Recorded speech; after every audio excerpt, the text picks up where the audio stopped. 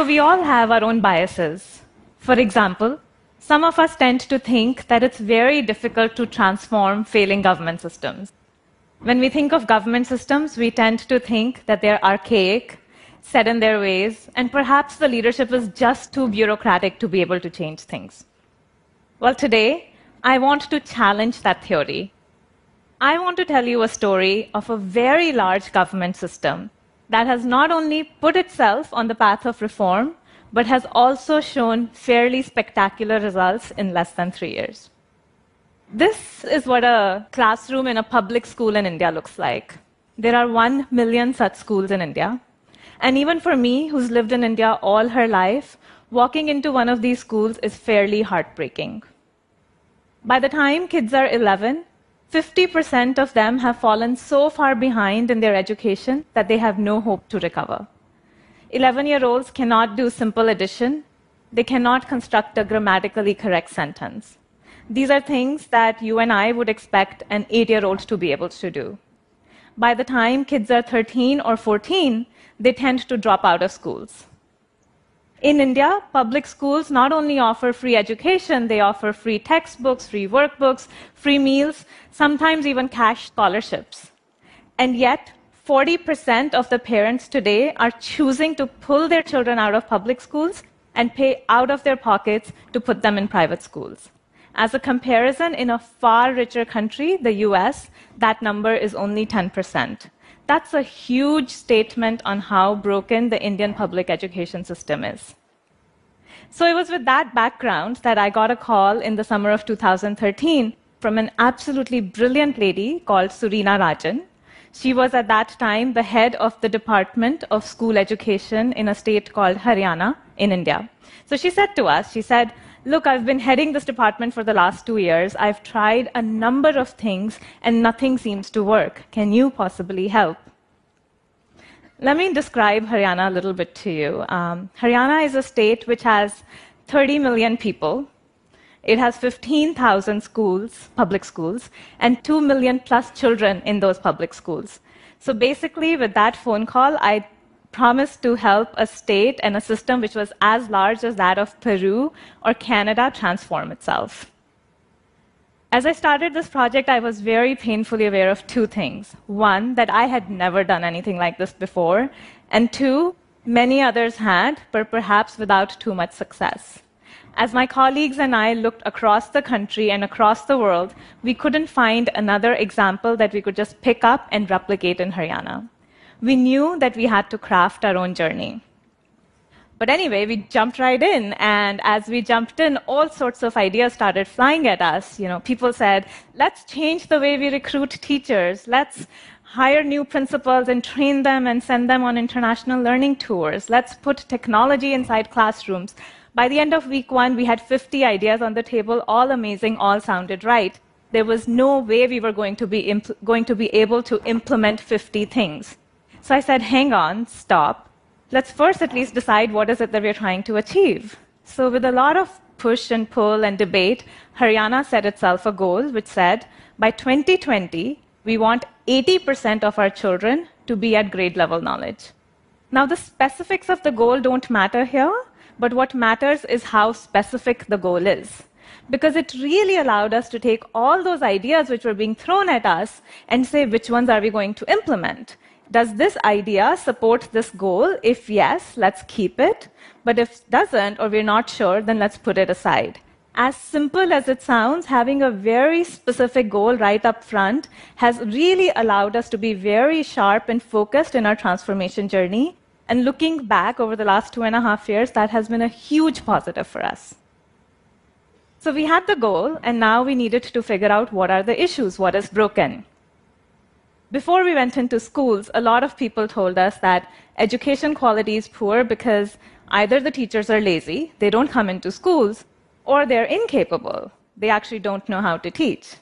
Well, when we went inside schools, we found something completely different. On most days, most teachers were actually inside schools. And when you spoke with them, you realized that they were perfectly capable of teaching elementary classes. But they were not teaching. I went to a school where the teachers were getting the construction of a classroom and a toilet supervised. I went to another school where two of the teachers had gone to a nearby bank branch to deposit scholarship money into kids' accounts. At lunchtime, most teachers were spending all of their time getting the midday meal cooking supervised and served to the students. So we asked the teachers, we said, what is going on? Why are you not teaching? And they said, but this is what's expected of us. When a supervisor comes to visit us, these are exactly the things that he checks. Has the toilet been made? Has the meal been served? When my principal goes to a meeting at headquarters, these are exactly the things which are discussed. You see, what had happened was that over the last 2 decades, India had been fighting the challenge of access, having enough schools, and enrollments, bringing children into the schools. So the government launched a whole host of programs to address these challenges, and the teachers became the implicit executors of these programs. Not explicitly, but implicitly. And now, what was actually needed was not to actually train teachers further or to monitor their attendance, but to tell them that what is most important is for them to go back inside classrooms and teach. They needed to be monitored and measured and awarded on the quality of teaching and not on all sorts of other things. So as we went through the education system, as we delved into it deeper, we found a few such core root causes which were shaping how people behaved in the system. And we realized that unless we changed those specific things, we could do a number of other things. We could train, we could put technology into schools, but the system wouldn't change. And addressing these non-obvious core issues became a key part of the program. So we had the goal, and we had the issues, and now we needed to figure out what the solutions were. We obviously did not want to recreate the wheel, so we said, let's look around and see what we can find. And we found these beautiful, small pilots, experiments all over the country and all over the world. Small things being done by NGOs, being done by foundations. But what was also interesting was that none of them actually scaled. All of them were limited to 50, 100, or 500 schools. And here we were looking for a solution for 15,000 schools. So we looked into why. If these things actually work, why don't they actually scale? What happens is that when a typical NGO comes in, they not only bring in their expertise, but they also bring in additional resources. So they might bring in money, they might bring in people, they might bring in technology. And in the 50 or 100 schools that they actually operate in, those additional resources actually create a difference.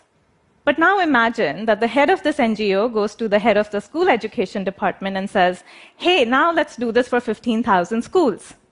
Where is that guy or girl going to find the money to actually scale this up to 15,000 schools? He doesn't have the additional money, he doesn't have the resources.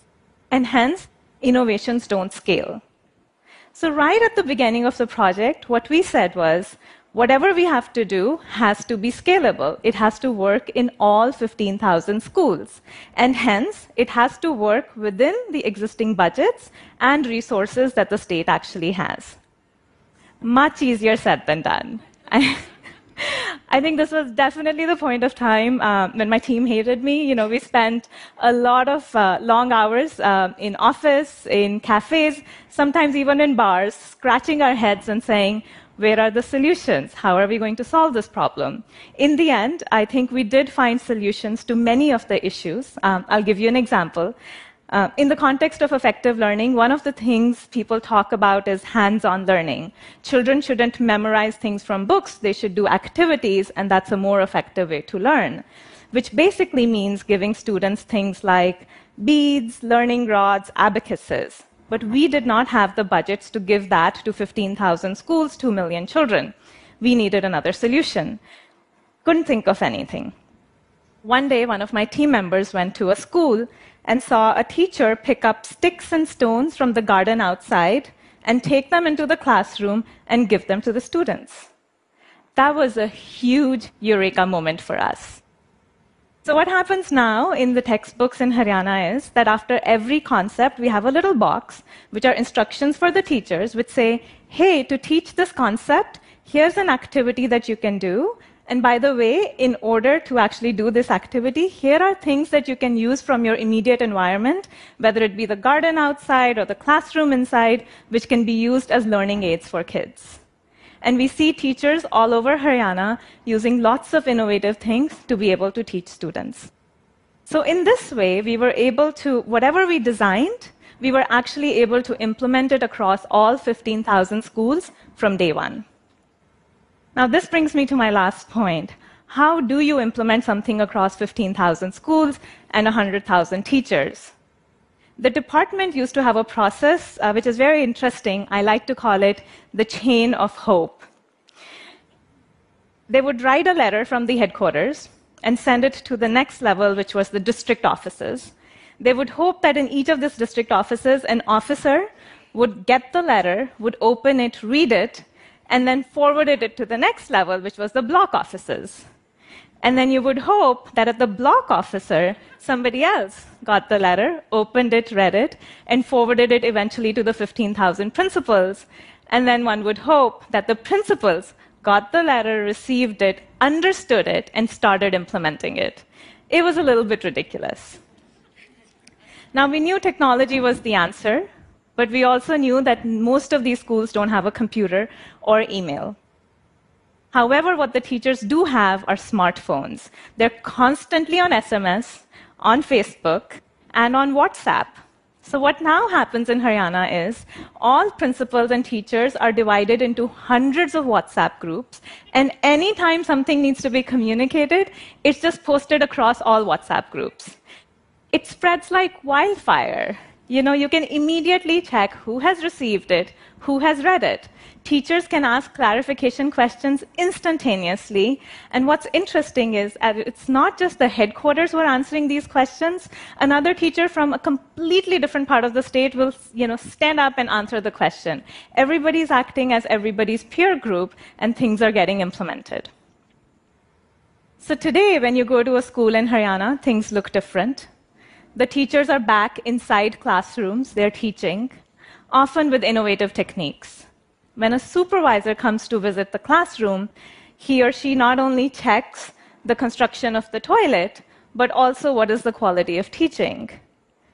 Once a quarter, all students across the state are assessed on their learning outcomes, and schools which are doing well are rewarded, and schools which are not doing so well find themselves having difficult conversations. Of course, they also get additional support to be able to do better in the future. In the context of education, it's very difficult to see results quickly. When people talk about systemic, large-scale change, they talk about periods of 7 years and 10 years, but not in Haryana. In the last 1 year, there have been 3 independent studies, all measuring student learning outcomes, which indicate that something fundamental, something unique is happening in Haryana. Learning levels of children have stopped declining, and they have started going up. Haryana is one of the few states in the country which is showing an improvement, and certainly the one which is showing the fastest rate of improvement. These are still early signs. There's a long way to go, but this gives us a lot of hope for the future. I recently went to a school, and as I was leaving, I ran into a lady. Her name was Parvati. She was the mother of a child, and she was smiling. And I said, "Why are you smiling? What's going on?" And she said, "Look, I don't know what's going on. But what I do know is that my children are learning, they're having fun, and for the time being, I've stopped my search for a private school to send them to." So I go back to where I started. Can government systems transform? I certainly believe so. I think if you give them the right levers, they can move mountains. Thank you.